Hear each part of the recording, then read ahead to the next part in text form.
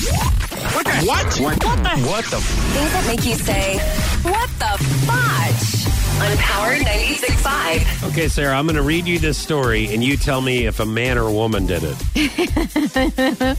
This person from Texas recently drove through the Halloween section of a Walgreens store.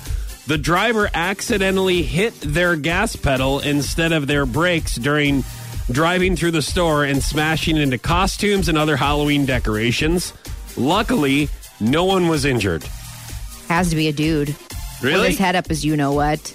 Okay. And that's why men's insurance rates are higher, is because they do stuff like this. You're right. It was a guy. Thank you. I was just kidding. Why would it be a guy?